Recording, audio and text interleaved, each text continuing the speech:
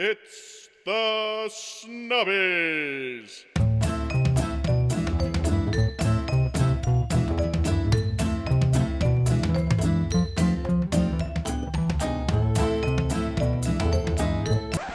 You know how we do. I do. You know, nothing's going to change my love for you, Evan. You ought to know by now how much I love you.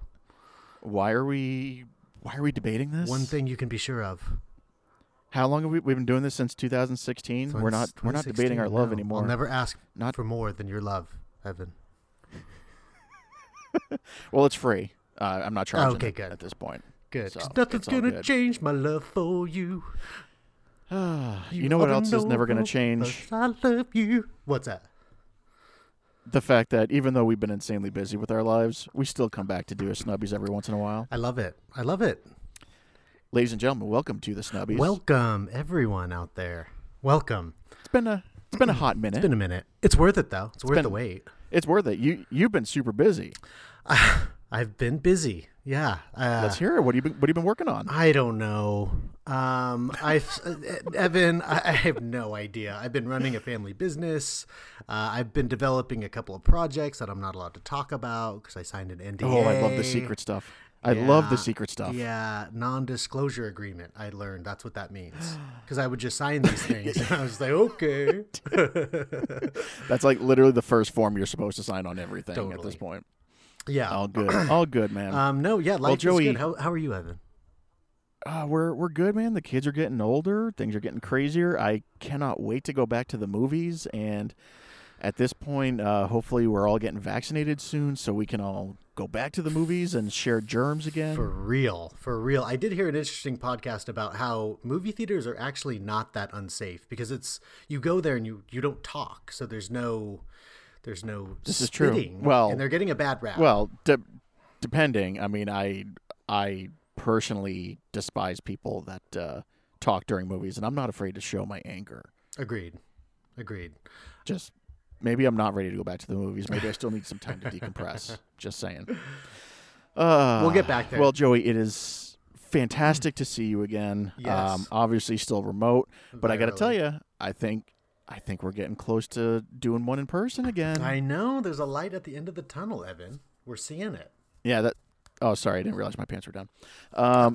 So, Joey, we have a couple interesting topics. You wear pants during these things? I'm always barely. Okay. Barely. Okay. I mean, they make great Speedos these days. Evan, so Joey, we got back. a couple topics that we're going to talk about. So good to be back. I can't disagree with that. It does feel great. It feels absolutely fantastic. We're going to talk about movies that we love, talk about our love for each other. Do you want to... She touched my leg. What do you want to start with, Evan? Well, let's... since people already clicked on the episode, they know what we're going to do. Why don't you go ahead and tell them which award we're going to be doing a little bit later? It's a big one, Evan. I feel like there's some pressure on this one. This is Best Picture 1987. So they gave the award out in 88, but we're doing the films of 1987. Best Picture, and Perfect. It was a doozy that year. Woo-wee. And here's the thing is when you look at the nominees that year, you sit there and you look at the nominees and you're like, yeah, those are consistently ranked as like some of the best movies of all time. Mm-hmm. But then you look at the snubs and you go, wait a second. How can these movies have been nominated over, I'd say, at least 10 more worthy other options here? Some timeless films made that year. And this is, you know what this is? Uh-huh. This is an episode, like this was a year made for the Snubbies. It really was. And I don't think we're, going over the top by saying that. Not to tease things. Say that one more time. I don't think we're going over the top by saying that. Before we get there, Joey, I feel like we're also film historians here. I feel like we can teach the people a thing or two. We can. Joey, one of my favorite words in movie production and making movies is contrapuntal. Ooh. Just because it just sounds so fucking cool. It does. You know what contrapuntal is, right? Yeah, that's like when you go down on the girl, right? That's a puntapuntal. Cunning linguist. No. Yeah, Contrapunctual. contrapuntal. Contrapuntal. A otherwise known as anempathetic. So the reason I love this is because, and everyone knows what this is, even though they might not know what the terminology is. This is when a director will use a song in a movie that does not fit the mood of the scene, thus changing the mood of the scene. We're not going to list off, top to bottom or anything like that, but I do want to talk about some of my favorite ones because this is such a fun subject to talk about. It is. It's such a good film trick too. I think the best example that anyone can think of has to come from Reservoir Dogs and the stuck in the middle with you scene. That's the one. Because that's the one. It's the quintessential example. You've got this horrific scene with the dude getting his ear sliced off. Meanwhile, we're just dancing around singing "Stuck in the Middle with You." The song works because he's stuck in this room with this psychopath. But it's an upbeat song to an otherwise horrific scene. So that's like the best example that most people come up with. But I'm curious to hear, what are some of your favorites of contrapuntal? The contrapuntal. There's a lot. There's a lot to go through. Off the top of my head, I really like the opening of WALL-E.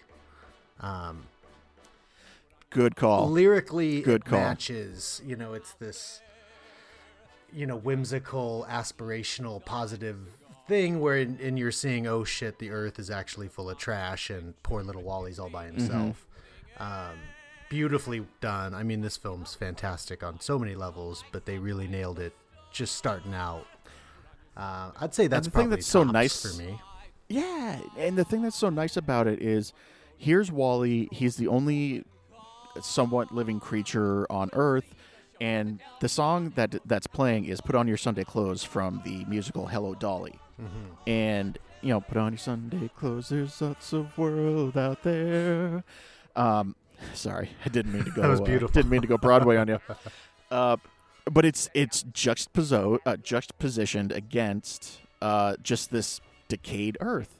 So the song "Put on Your Sunday Clothes," meaning put on your best clothes, for what? For who? For nothing. For absolutely nothing. Yeah. But it's an upbeat moment in an otherwise dismal setting. It's contrapuntal. It is. It is. And it's beautifully done. I love it. I love it. How about you, Evan? What are you thinking? Well, it's funny because the more and more I start, I was really like diving into this topic. I was trying to figure out, like, do we only stick with like pre-recorded music like WALL-E or like Reservoir Dogs? Because there's a scene in one of what I think is one of the most underrated movies of all time, and that is Sam Mendes's Road to Perdition. And it's a score option. It's not a pre-chosen music, but it's a scene where Tom Hanks is it's a raining alleyway, and he's just mowing down these gangsters with a Tommy gun, including the man who's basically a father figure to him. It is, if there was no sound to, well, there is no sound to it, but if there was sound to it, you would just have a machine gun just mowing people down, and that's that. But it's this haunting, beautiful music that makes it like almost like operatic in a sense, where you're just like oh my god, like this is horrific, but it's also beautifully moving at the same time. I don't know. Would you consider film score be contrapuntal because it's specifically made for the movie? I would think so. I think it's more of a conceptual thing, right? It doesn't have to be some pop song that True. we're all familiar with. And for whatever reason, violence in cinema seems to be the go-to with this type of thing. Although it doesn't always have to be totally violent. Like one of my favorites, Boogie Nights, when they're playing Jesse's Girl. It's not a violent scene per se, and it's going to potentially end in violence, but it's just more building up the anxiety of being on drugs with drug dealers in a very dark place. But what's interesting about that scene as well is Jesse's Girl, obviously it's an insanely catchy song. Everybody loves it. You love it. I love it. The crowd loves it. Let's do an encore here. You set it up perfectly. Like, it's a scene that is dripping with potential violence, and you know the violence is coming. But yet we're juxtapositioned with this catchy, fun song. And, again, contrapuntal. Mm-hmm. The music is just setting us in a completely different mood from what we should be seeing. Perfect example. I love it. Yeah, PTA, the best. The best. Just to throw out a couple more here, because this is a fun topic, and I could talk about this for hours. Some of the best ones, Goodbye Horses in Silence of the Lambs. Now, if anyone's ever heard Goodbye Horses on its own, it just reeks of 80s synthesizer, like all that good stuff in there. But then you've got a serial killer with his wiener tucked between his legs, wearing a suit of human skin, dancing in the window or dancing in the mirror, saying "I'd fuck me, I'd fuck me, I'd fuck me hard." Yeah, one of our favorites. I've practiced that line way too many times. But that's another good example of here's like a 80s synthesizer fun music, but dear God, what we're seeing is horrific. Oh, goodness gracious. You know what's a great one that I rewatched today was Full Metal Jacket. Which one? Right. Well, the bird is the word one is so fun. Yeah. Because it's just such a ridiculous song. And I can't imagine to be in that situation in combat. No. Thankfully, I've been blessed not to do that. But, it gives me anxiety watching that scene because of that song. The song really puts me in that awkward, awful place. Yeah, and it's almost like they're actually surfing. I mean, the song is Surfing Bird, and then it's them laying around in the ruins of Vietnam, and then it actually looks like they're surfing on the tanks going through the villages, which is just disturbing. Great film. Great. But the reason I said which one was because at the end of the movie, after we've just come full circle on just complete PTSD horror material, the troops are marching, singing the Mickey Mouse song, MICKEYMOUS, and that's not an editorial decision that was made in the movie, but you talk about music being juxtapositioned against the scene. These people have just committed genocide, and they're supposed to be the heroes. And that goes into a ton of socio-political commentary, obviously. But then they sing the theme song of arguably the most beloved character in global history. That's fucked up, sir. Totally. Poor Mickey Mouse grew up a cow.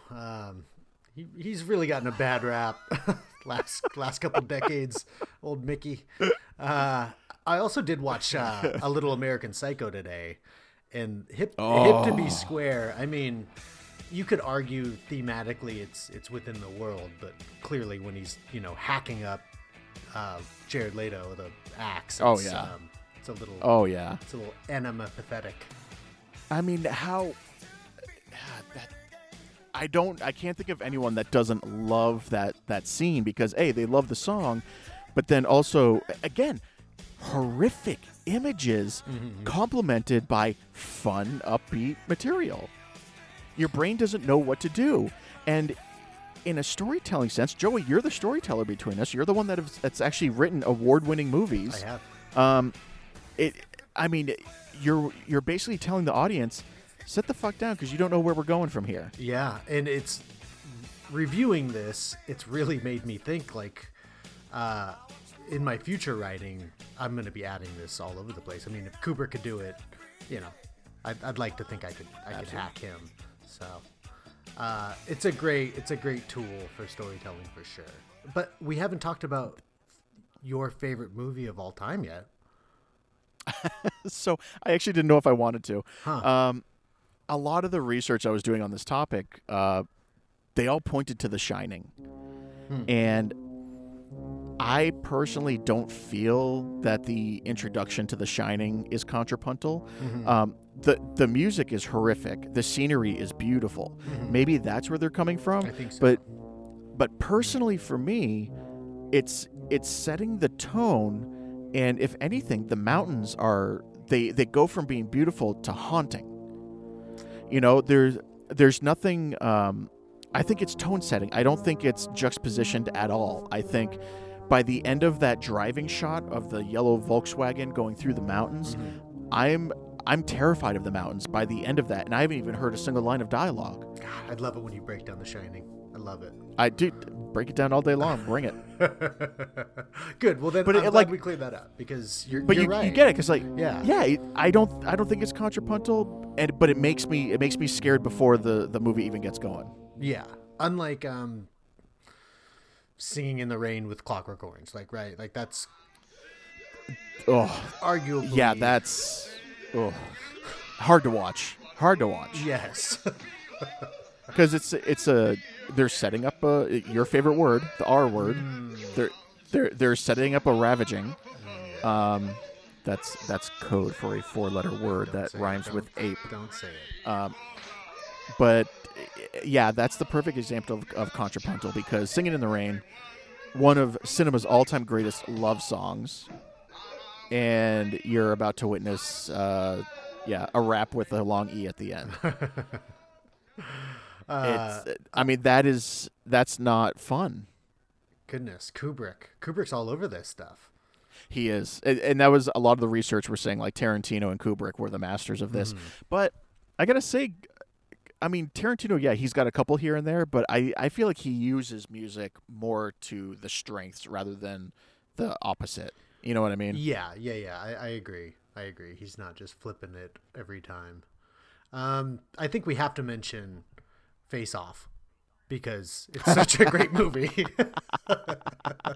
You talk about it. I want to hear you go. I love Face Off. It's over the rainbow. And I mean, it's just, I don't know. I feel like Nick Cage was peaking. True. John Woo. It's so cheesy, and the whole movie just is I'm going to say this wrong every time. Anempathetic. It's Anempathetic. Did I say it right? It's just the perfect movie for it. The antithesis of empathy. Oh, I love that. Because it's this overly dramatic action film, but everyone's laughing at it the entire time, right? Yep. It's so ridiculous that. And when you have Over the Rainbow playing while like just shenanigans John Woo action is playing in the background, fantastic. Like, I could eat that with a spoon. Totally. What else? There was another Silence of the Lambs one where they're playing the classical music after he just like ate the face off of a security guard. That's a classic.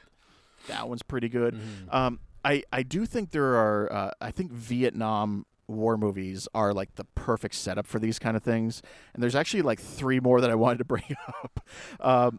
The first one being Apocalypse Now with the Ride of the Valkyrie scene. You know, dun, dun, dun, dun, So dun, good. dun, dun, dun, dun. Now, are you familiar with the history of Ride of the Valkyries? No, tell me. So, Ride of the Valkyries, written by a German composer. I think it's Wagner. German composer wrote it.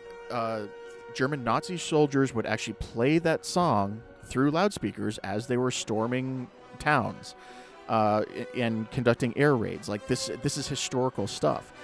To see the quote-unquote heroes, the Americans, use that same song in the same exact manner in this scene to literally murder a village so that they can go surfing. When you hear the song and it's playing in the background for our listeners right now, it's a triumphant song, but it has a lot of historical context that's just shrouded in disturbing fascist bullshit.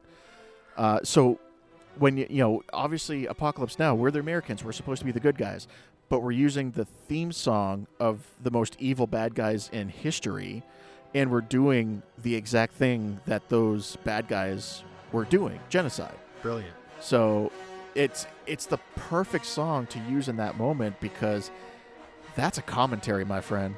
Using contrapuntal to go through that. I want to save probably one of my favorite examples of contrapuntal for the end here, but another one of the Vietnam examples was the singing of "God Bless America" at the end of Deer Hunter. I don't think I made it to the end of Deer Hunter, my man. I got the Oh, I know. I got the 2-disc VHS or the 2-tape VHS, and I've oh never. my! You've never, dude. I know. Wait, but you know what happens in that movie, right? I've heard, yes. But it's like it's not the same experiencing it, obviously. Oh my god. Okay, well I'm gonna spoil this for you. It's so okay. can't believe It's my fault. It's been spoil out this for 50 years, so I've had some time. You kind of missed the boat, my friend. So just summing up Deer Hunter in a criminally short 5 seconds, it's all about the post-traumatic stress of going through Vietnam and being in a prisoner of war camp. Christopher Walken won Best Supporting Actor for this movie, and goddamn rightfully so. We could do a Snubbies episode on that, but I guarantee you he's still going to walk away with it. But basically, at the end of the movie, he returns to Vietnam because of his post-traumatic stress and basically is like a professional Russian roulette player. Like, that's how fucked up his mind is. Robert De Niro goes back over there. He was a war buddy of his and a hometown buddy. Tries to bring him home, but he ends up losing his last battle with Russian roulette, which you know what that means.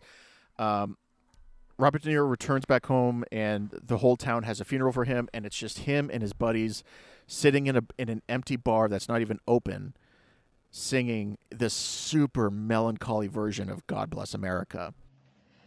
God bless America, land that I love. Stand beside her and guide her through the night with the light from above. From the mountains to the prairies to the ocean wide with foam. God bless America, my home, sweet home. God bless America, my home, sweet home.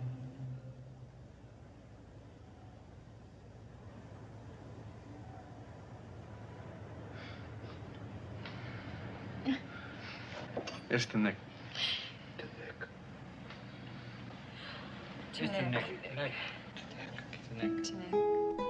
And again, it's Vietnam. It's this false narrative that was pushed on these people that hid their post-traumatic stress disorder.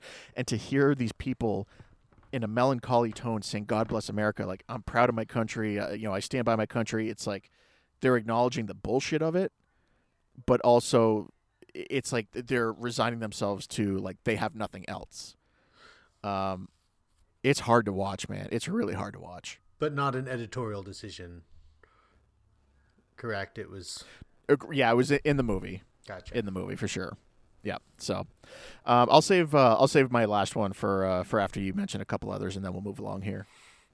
I mean, a kind of a cliche one is Guardians of the Galaxy, Hooked on a Feeling. Oh yeah. Super well done, obviously. Doctor Strangelove. I don't want this one to get overlooked because here we are talking about Kubrick again, but Yep. a bomb's getting dropped, and here's this beautiful song. Yeah, such a beautiful song and too. Lyrically, it's all matching up, and I love Doctor Strangelove. And that song, I mean, "We'll Meet Again," it's haunting. Totally. It's and almost in a peaceful kind of way where it's like, hey, we're fucked. We're all gonna blow each other up. We'll meet each other back in the cosmos when we're all like space dust. Mm-hmm. That's all that's gonna happen. Yeah, and it kind of brings a serious tone to kind of a silly movie. I mean, silly for Kubrick's standards, I guess. True. Definitely one of my favorites. All right, I'll mention two more, and then we can move along. Okay.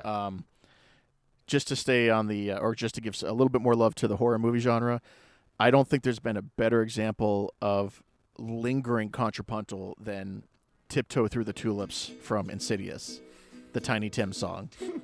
That song, because of that movie, went from just like a silly little high-pitched man like singing, tiptoe through the tiptoe, just like really weird song, to if you hear that song now, fucking chills and hair standing up on the back of your neck and where's the ghosts in the room.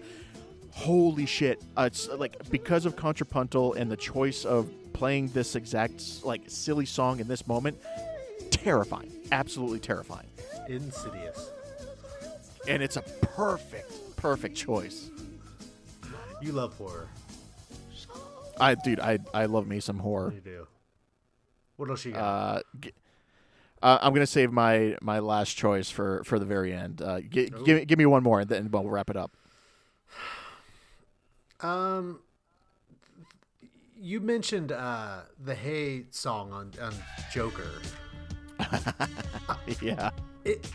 I could see it. I could argue both ways. I think, right? Because he's such a messed up character. You could, because he's jazzed up at that point, and what better right. song than like a jock jam song to be playing at that time? But like you said, it's a jock jam song. I think the reason why it stood out for me, because this song didn't appear on any research. Like, this was me putting this on the list because I felt like it was worth talking about.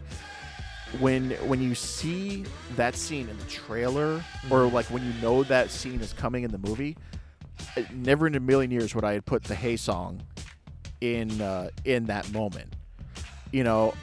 I would have picked like a slow motion, like again, operatic, something grand. But instead they went with fucking Jock Jams Volume 1. Like that it just blew my mind, and I wasn't ready for it.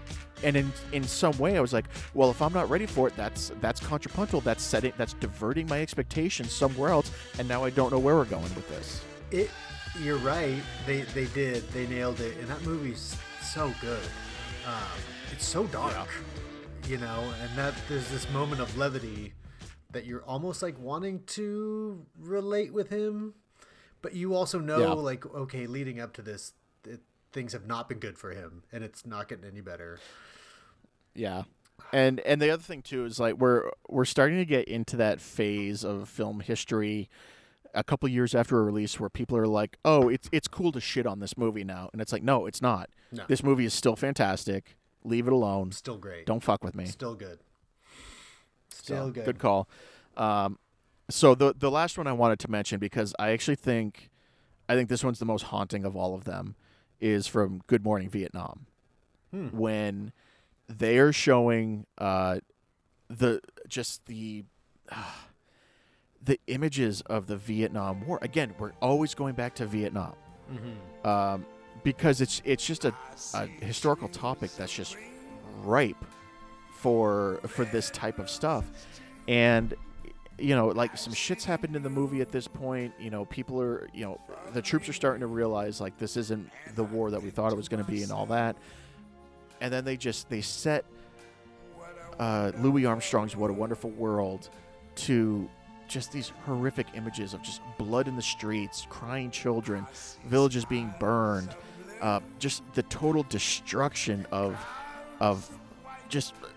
I mean, you have to call it fascism. I mean, that's what we were doing. We were doing to Vietnam what we were accusing Germany of doing, essentially. And I mean, maybe not on the scale that Germany was doing it, but it's still. I don't think anybody would say what we did over there was good. And you have one of the most beloved, heartfelt songs of all time set against this mirror of, look at what the fuck you did. What did you do? I mean, it's us being there is kind of empathetic in its own right? It's like we're not being empathetic, we're being selfish. So it's ripe for these movies. Yeah. So that was kind of like my overall big one. Was there anything else that you want to talk on that one? No, I think we did a pretty good job, Evan.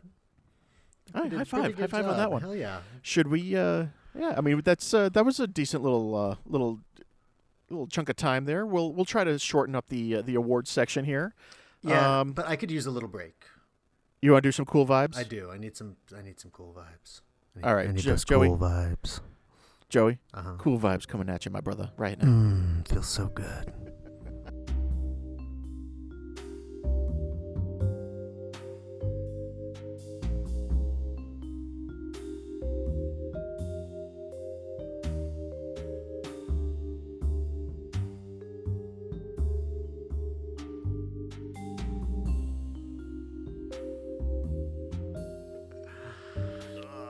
All right, Joey. Those are some vibes, man. Those are some vibes that were cool. I feel so much better now. Yeah, I'm nice and relaxed. I'm ready to give out a Best Picture award, Evan. I'm ready. Oh, Joey, I'm not ready to give out a Best Ooh. Picture. I'm ready to take a Best Picture. That's what we do. That's what we See do. what- You did. See what I did that. there? That's brilliant. See what I did? Pointing at the Zoom camera right now. See what I did there? Joey, the year was 1987. The award year was 1988. We're talking Oscars. A fun little movie, lighthearted movie called The Last Emperor. One It's a Best quickie. Picture. Joey, have It's you a seen quickie. It's a goddamn lie, and you know it. Joey, have you seen The I Last saw Emperor? it years ago, Evan, and then I kind of recapped with my research leading up to this, because that's what I do. I research. And I didn't end up watching the whole thing because it's 3 hours long. Yeah, and you know what? It's okay. That's fine. It's a beautiful film. Yeah, it's okay. It's a good movie. But if I'm saying it like that, it's clearly not the best picture that year. No, there were some other movies made that year that are a little bit more important when it comes to the court of public opinion. That's what I was fishing for. I was waiting for that court of public opinion. Yeah, this is actually, Joey. I'm gonna do us all a favor right now. I'm gonna go down, including Last Emperor, which was the winner. Here's the 4 other nominees, super quick: Broadcast News, Fatal Attraction, Hope and Glory, Moonstruck. Now, we were talking a little bit before we started recording, and we both agreed all 5 of these considered some of the greatest movies of all time. Great films. But we're going to list off some now that you're going to say there's no chance in hell that any of those 5 that I just mentioned are better than these. No. And these have kind of fallen by the wayside a little bit, these nominees, compared to the ones we're going to talk about coming up. Do you have any opinions about the other 4 nominations? Yeah, jackass. I don't. Yeah, sorry guys. We just had like a really big glitch that we're trying to work out of it. I can't figure out where to cut back in, so we're just going to awkwardly cut back in here. Yeah, I was Welcome going back. to ask you. These are great movies, like we mentioned. The other nominees. Yeah. Would you consider some of these other 9 ones? films were nominated for an Oscar. What was that? Siri decided to interrupt. Good for Siri. Joey, here's the thing. I can sum up these 5 movies right now. Last Emperor, an epic, looks great, great acting, forgettable plot. Broadcast News, it's fun if you're into learning about how to write a script. Fatal Attraction, one of the greatest villains of all time, otherwise fairly cheesy. Hope and Glory, very forgettable. And Moonstruck is known for one single line in the entire movie: "Snap out of it." That's it. That's all 5 nominees. Did I fuck that up? Breaking it down. No. I think Moonstruck's a very cute, fun movie. I'm a fan. Sure. Is it the Sure, best it's film made still that year? good. No. Uh-huh. No, absolutely not. Because Joey, Fatal Attraction, terrifying. yes, Not one of the greatest, not the films greatest of all time. film that year. No, and Boiling the Bunny, that's super creepy. Mm-hmm. Michael Douglas is the shit. I absolutely love him. But it's not even the best Michael Douglas movie that year, because Wall Street was better than Fatal Attraction, and he won for Wall Street, right? Ooh. I want to say he won I think Michael Douglas won an Oscar for Wall Street. I could be wrong though.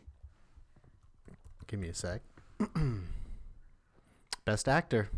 Yeah, Michael Douglas. There you go. I kind of know my shit. So he got his. So yeah, like wasn't even the best Michael Douglas movie that year. But I gotta say, I don't know if I would consider Wall Street one of the 5 nominees. I wouldn't either. No, not this year. No. Joey, do we? I think we should just go over some of the also rants, because these are definitely not going to make it. But like, Okay. there's movies on here like Planes, Trains, and Automobiles, Adventures in Babysitting, Hellraiser, Spaceballs, La Bamba. Those are just some fun, great movies. Mm-hmm. But I mean, they're not going to get nominated. But I got to say, I'd rather watch any of those movies that I just mentioned more than the 5 that were actually nominated. Oh yeah, I'll watch Spaceballs once a week. Just cause. Oh yeah, absolutely. Yeah. There's some great honorable mentions of this year. I have a couple. Like, RoboCop, RoboCop's epic. dude, over the top. He has to arm wrestle for custody of his kid, for Christ's sake. You know what? It doesn't get more 80s than that. I rewatched Over the Top this morning, even though I probably should have watched a film that I haven't seen that year. Instead, I watched a film that I've seen 15 times. But it's the most shameless product placement I've ever seen in a movie. There's people in the crowds absolutely. wearing T-shirts that say Duracell and Alka-Seltzer. And it's like, why would they wear that shirt? And also, why not, Joey? Where do I get that shirt? Because I would love to have a shirt that says Alka-Seltzer on it. And then there's just Budweiser everywhere. It's just like, clearly this is a Budweiser film. And then he turns his hat around and he turns into a machine. That's when I turn into a machine. And then he sticks his thumb in between his fingers. He's got that weird grip over the thumb thing that he does. God, that's so fucking cool. It's a perfect film to get a close-up of his like curling lips, you know? I think anytime there's a Stallone meme where it looks like he's taking a shit, they take it from Over the Top. I love Over the Top. There's another epic that I would compare to Last Emperor, and that is Empire of the Sun. Very, very similar in sense of tone and style and everything. It's like, I guess they picked the one that they wanted to get nominated and told the other one to F off. Yeah, Spielberg and young Christian Bale. I mean, it's interesting. Yeah. Not the greatest film made that year. No. But, no, that's why I didn't get nominated. Mm-hmm. Joey, I gotta say, like, Predator. Like, come on, man, Predator. I would nominate I'm gonna make a strong shit. argument for Predator. All right, then I'm not gonna discount it then at this argument. point. Okay, good. Okay. Yeah. So Joey, It's how on my do we want list. to do this? Do we want to pick our top 3 to be like the nominee, the 6 pool nominee? What do we think? Let's do that. I think I can do a top 3. It might be a top 4. Well, here's the thing. We'll go back and forth because I'm sure we will have a ton of crossover. True. And we'll come up with 6. And then that'll be, instead of the top 5, we'll have the top 6, and then we'll decide which one from that point. Okay, cool. And I'm guessing Can't Buy Me Love's not going to be in your top 5. That's going to be a hard pass on me, my friend. Cindy Mancini. But nominate it if you want. No, I got Nominate it. it if you want. I had to mention it. And Mannequin. I also love Mannequin. Mannequin is pretty solid. I will give you Mannequin. Thank you. It's a great film. Not the best that year, but a great film nonetheless. No, it's definitely got it's definitely got some fun stuff in there. Joey, there's so many in here. You know what? We actually already mentioned a couple of these in our last little rant that we were doing about contrapuntal. I'm gonna throw out the hard one first. That's what she said. My first nominee is gonna be Full Metal Jacket. Yeah. You're preaching to the choir here. Go ahead. I mean, it's Kubrick. Obviously, we don't need to say any more than that. It's Kubrick. Would you say arguably one of his top 3? So it's not his best. I'd say top 5 for sure. Right, but it is a masterpiece, and it's better than the majority of every film made that year. I mean, because it's Kubrick alone. Yeah. Yeah. It's really good. And we've talked about this a lot on this podcast of how it's kind of 2 movies in one, how dense it is. There's a lot to unfold here, but it's got to be on the list of best films this year. It has to. I mean, it's on the list of it's on the top AFI top 100 list of all time. So it's for gonna sure. get nominated It needs for to be us. nominated. Yes. Yeah, Done. and I mean, my God, man, like you said, it's two movies in one. It's it's like short term PTSD with Private Pile, and then it's like the longer term PTSD with the end of the movie where you're killing the sniper who's just defending their home and all that stuff. There's a oh my God, there's a lot of metaphor. There's a lot of commentary, a lot of contrapuntal. She touched my leg again. Yeah, I mean, Full Metal Jacket is the full package, man. It is beautifully shot, beautifully performed. It's Kubrick. And Arlie Emery. Yeah. Arlie Emery with the performance of a lifetime. Totally. And I mean, Kubrick was, firing on all cylinders at this point. He was at that perfect age. For sure. I mean, shit, he made one movie every 10 years, so clearly he was he knew what he was doing. So, that's a nominee. Complete autonomy. Good deal. All right, you give me one. Well, not to drag this out, but Predator's got to be on the list of best films of this year. I love you, man. It has to. I love Predator. Can I just rip off a few little fun facts? You son of a bitch. You son of a bitch. If we're talking quotes, I mean the quotes alone, right? It's the movie that had Get to the Chopper. Get to the Get to the chopper. Like, if it bleeds, we can kill it. Oh, so good. Jesse the There's Body something Ventura. out there waiting for us, and it ain't no man, and like. You're hit. You're bleeding, man. I ain't got time to bleed. I ain't got no time to bleed. He's so good. And then, like, the CIA got you pushing too many pencils. Like, I say that regularly. And I also say, you son of a bitch. And I say, you get to the chopper. And I say, anytime. Anytime I say those words, it's I'm saying it in, the words of Predator. Did I ever tell you the time that I got an A+?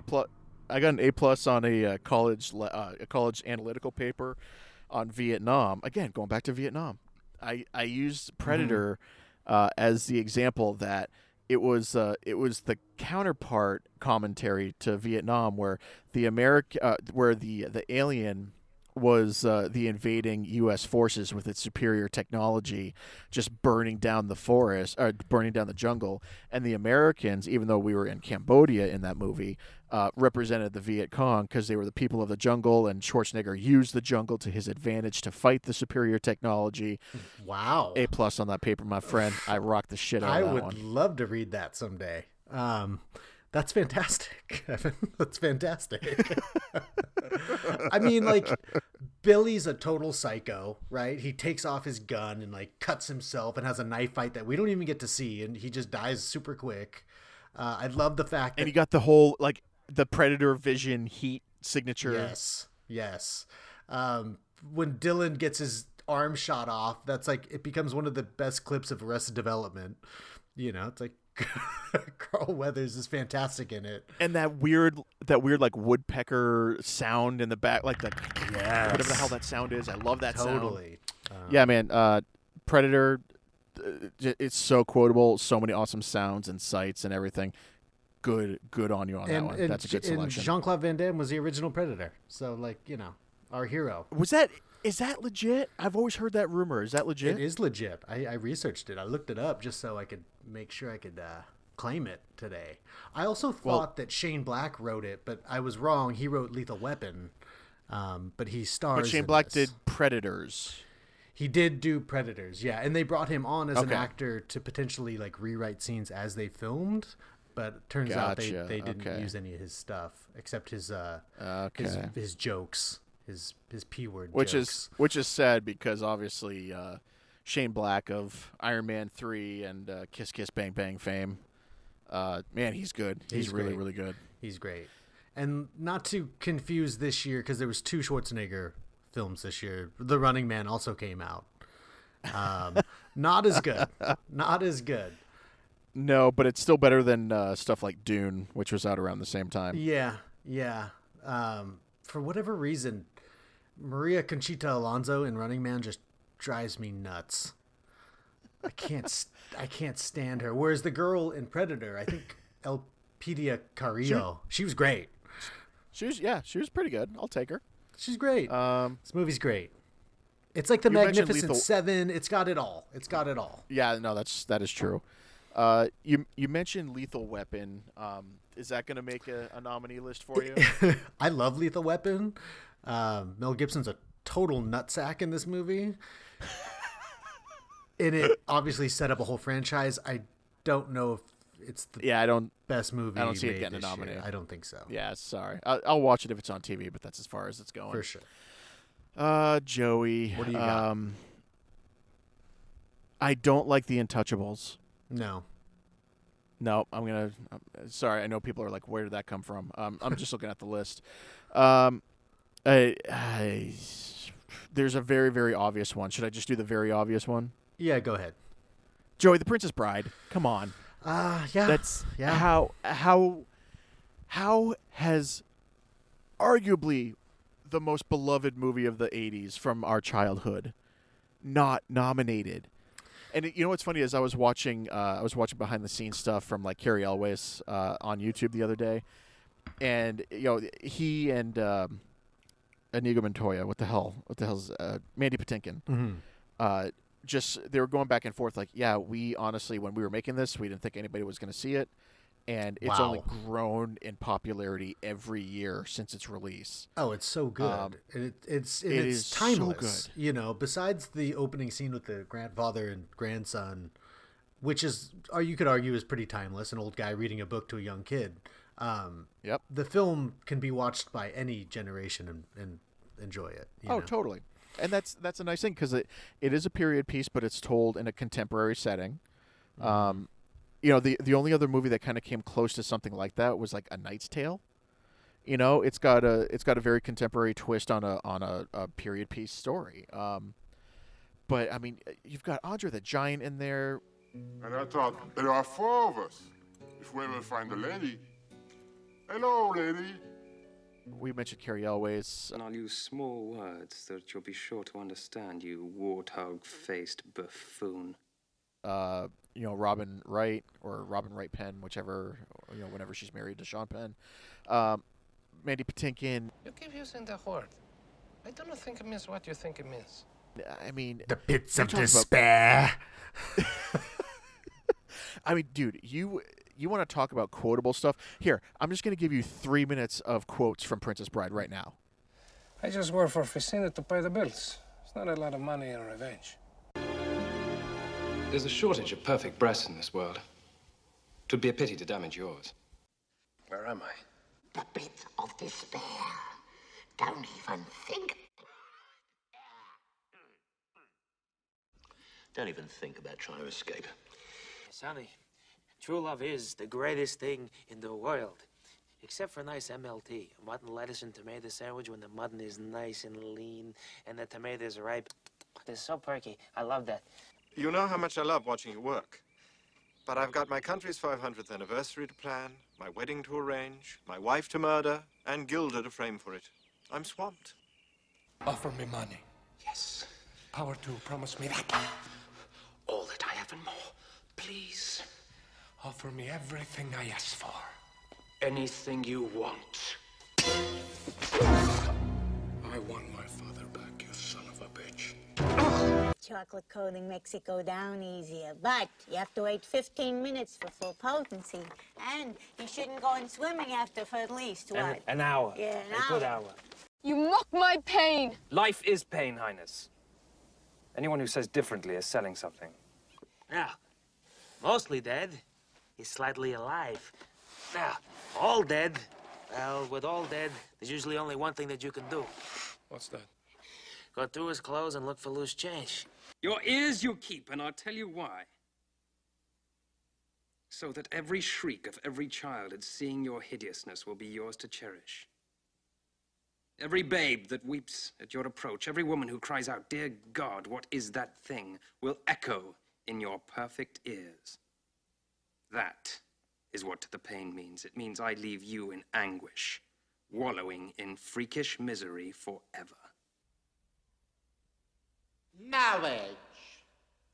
Marriage is what brings us together today. Skip to the end. Have you the wind? You seem a decent fellow. I hate to kill you. You seem a decent fellow. I hate to die. Fezzi, are there rocks ahead? If they are, we all be dead. No more rhymes now, I mean it. Anybody want a peanut? Bye-bye, boys. Have fun storming the castle. Think it'll work? It would take a miracle. Bye-bye. I do not envy you the headache you will have when you awake. But in the meantime, rest well and dream of large women. You fell victim to one of the classic blunders. The most famous is never get involved in a land war in Asia, but only slightly less well known is this: never go in against a Sicilian when death is on the line.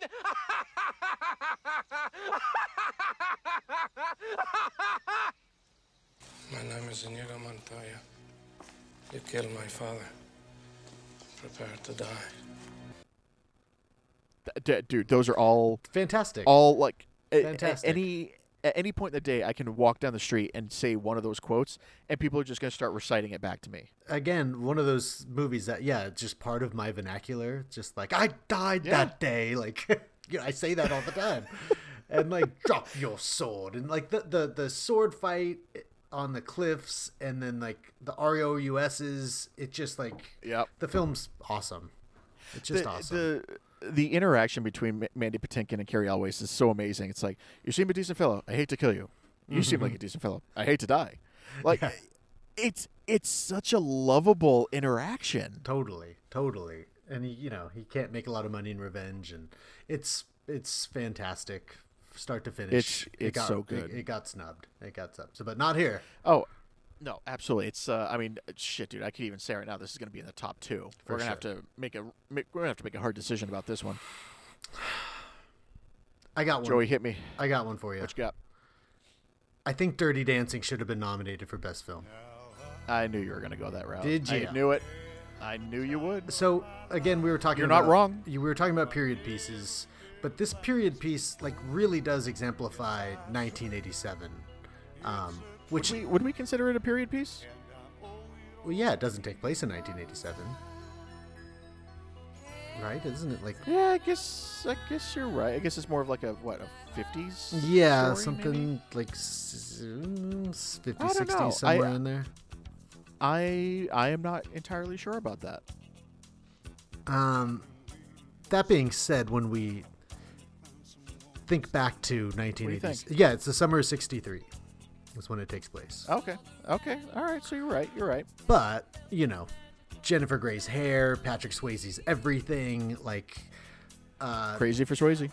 The music, like, had this reemergence. This classic music obviously became super popular again. Eric Carmen had a bunch of hits. It just oozes 1987, which I love. And it is a great soundtrack. It's a great film. As a little kid, it was like really sexual for me, and I was like, I didn't know how to handle my feelings back then. Still in love with Jennifer Grey. She's still such a babe, and I'm kind of man crushing on Swayze too in that film. I can. There's like 4 or 5 songs on the soundtrack where when I hear them, I'm immediately like, oh, dude, Dirty Dancing right away. Yeah, you're not wrong, Joey. Dirty Dancing is pretty solid, and yeah, you're right. Got snubbed. It's one of the best films made that year, and it's sure. It'll go down in history. Well, Joey, I'm down to. I mean, I have one more nominee to throw out there, and I'm torn between 2. I know we just got done talking about Good Morning Vietnam, so that one's in contention in my brain. But Raising Arizona is pretty solid as well. Yeah, that's it's on my list. Which would you put another one? Because there are a couple others that we haven't discussed. Would you put another one in there? I don't think so. I was gonna make an argument for The Lost Boys because I think that movie's pretty solid. Awesome. It's pretty effing solid. And you would think a vampire movie set in the late 80s is not going to age well, but it holds up still. It does. No, Maybe you're I'm a absolutely little right. biased, but it's really awesome, and it makes Santa Cruz feel like a creepy place. And Kiefer Sutherland still scares me.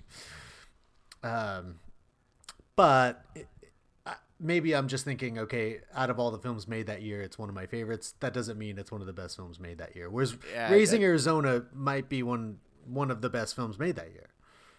And I mean, I would go like top 50 comedies of all time too. Mm-hmm. I mean, it's quintessential Coen Brothers. It is. It's fantastic. So do we throw those two on there? Good Morning Vietnam and Raising Arizona. Yes. Give me your argument for Good Morning in Vietnam. I mean, we discussed it during the contrapuntal discussion. Mm-hmm. I think it's much in the way that like what was the movie with Roberto Benigni? Life is Beautiful. Yeah. Anytime you can take a serious historical subject matter and try to make it lighthearted or try to squeeze the humanity out of it, yeah, I'm a fan. We just got done talking about, Life is Beautiful. That if you would have told me when that movie was getting pitched around Hollywood, that's like, hey man, we got a lighthearted, feel-good movie about the Holocaust. Mm-hmm. You'd be like, get fucked. Like, don't even touch that. Like, how could you do that? Yeah. Good Morning Vietnam, not as severe as that, but it's a comedy about Vietnam. Yeah. But it doesn't shy away from the trauma of it as well. And for me, you look at Robin Williams in that movie. That movie is a perfect metaphor for his career. He's a comedian who could just throw out some of the best dramatic performances you've ever seen. Yeah, a true actor. I guess my biggest issue is it's the second best Vietnam movie made that year. So when you're up next to Kubrick, it casts a big shadow. Yeah, no, that's true. Would you say that you would pick Raising Arizona over Vietnam? Yes. I think okay. Yeah. Like I saw Raising Arizona at the Hollywood Cemetery. I don't think they're going to be showing Good Morning Vietnam there anytime soon. So Joey, here's the thing is, I think Raising Arizona is better than Good Morning Vietnam, but I would almost say that Good Morning Vietnam is better than Predator.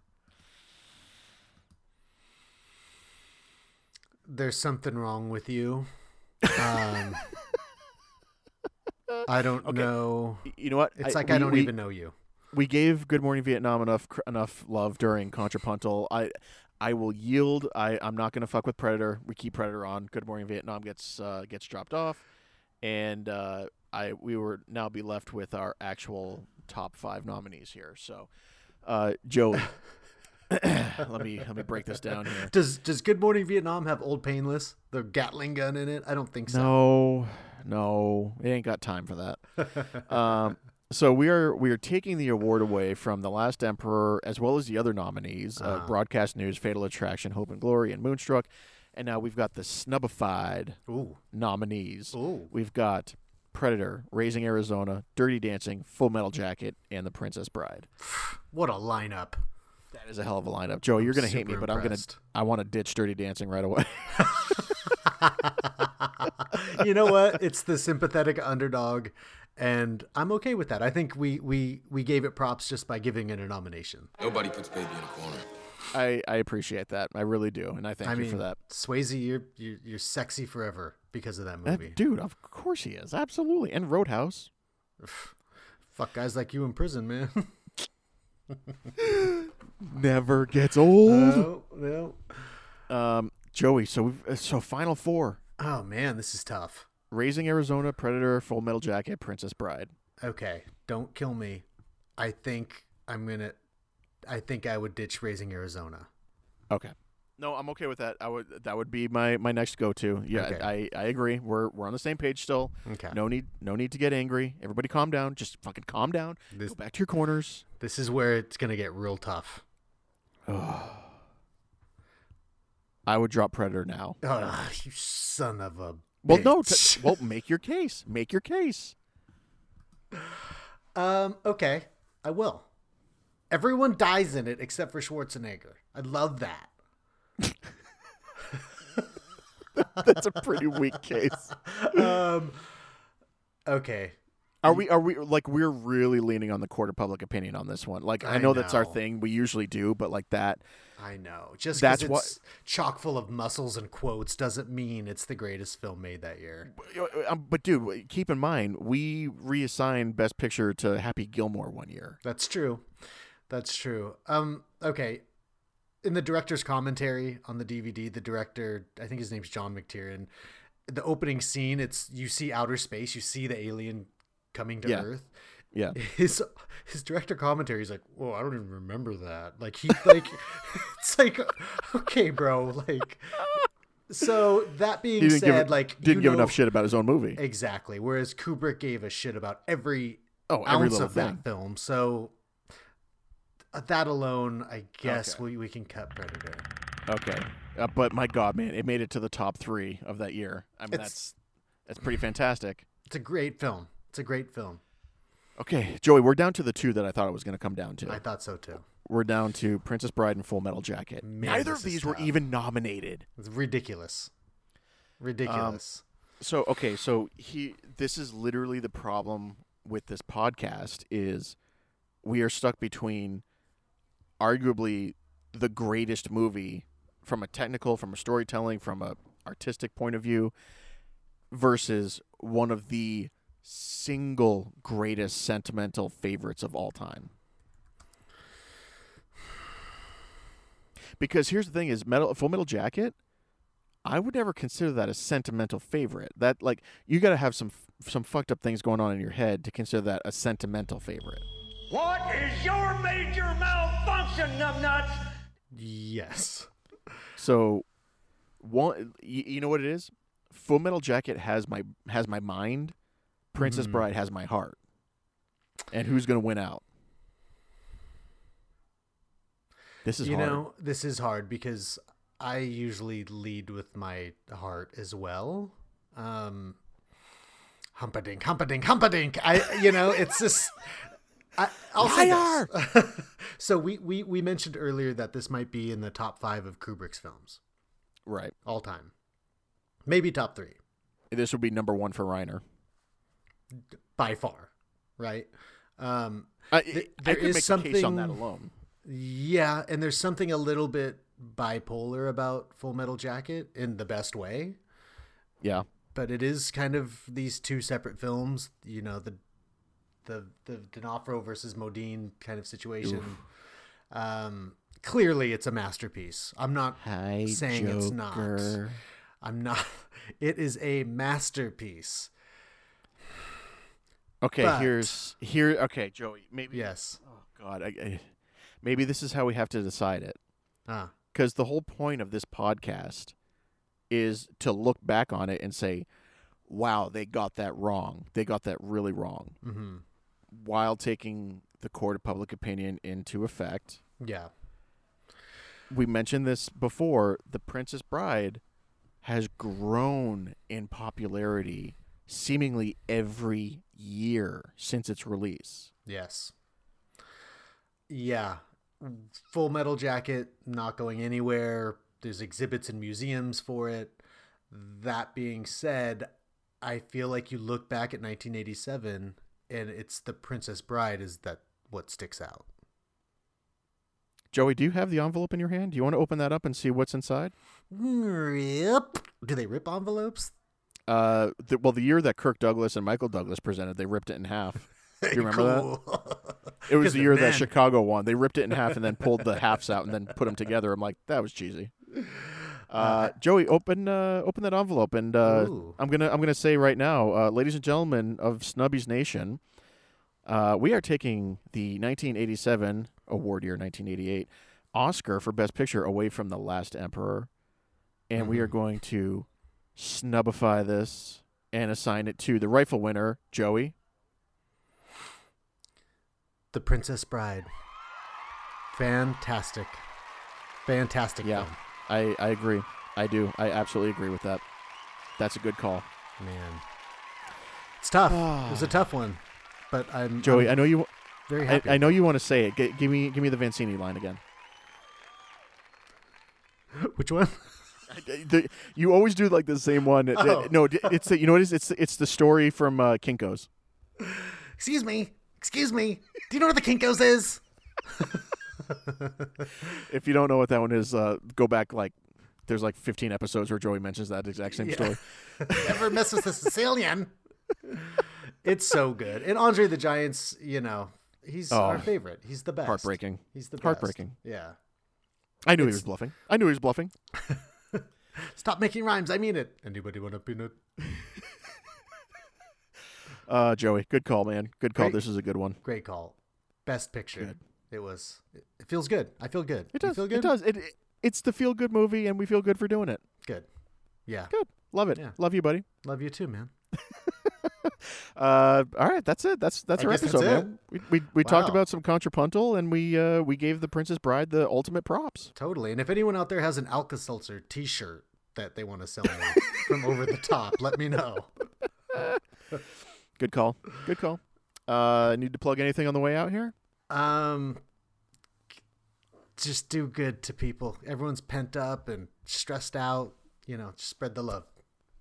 It's easy. Think the rainbows are on the horizon, my friend. Yeah. I think we're gonna be okay here.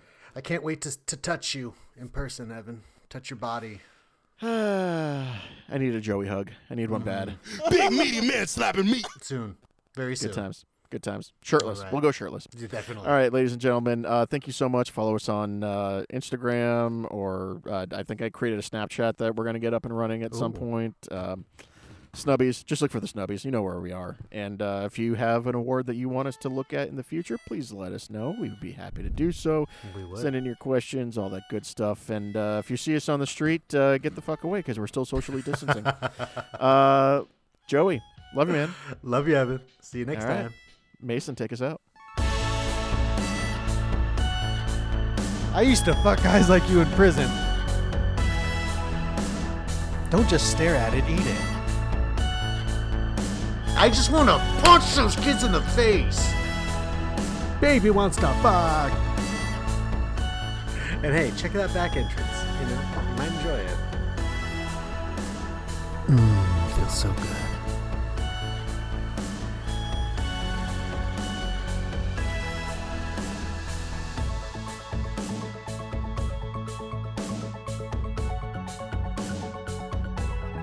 Okay, so I'll see you later, huh? I'll give you a call. Bye.